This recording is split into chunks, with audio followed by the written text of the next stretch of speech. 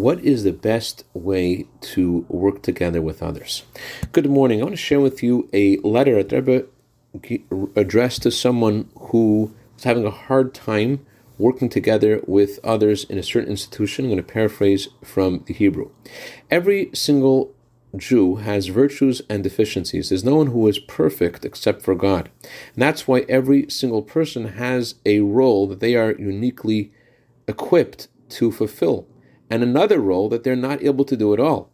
But another person, the opposite, they're not able to do the role that the first person can do adequately, but they can do the other role.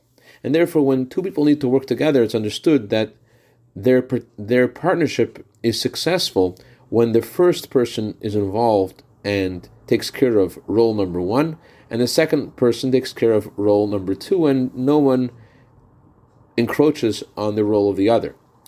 This is especially relevant when the task at hand has a whole variety of angles and things that have to get taken care of.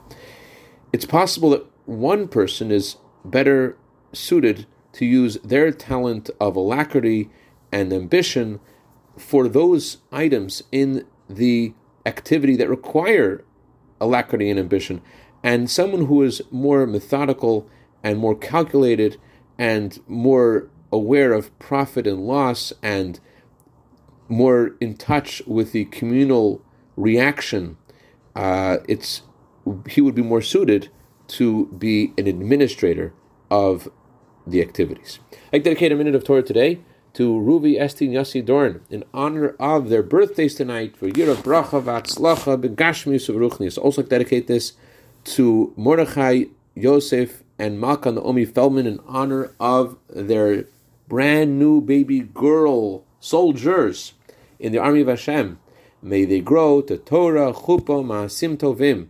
Have a wonderful day.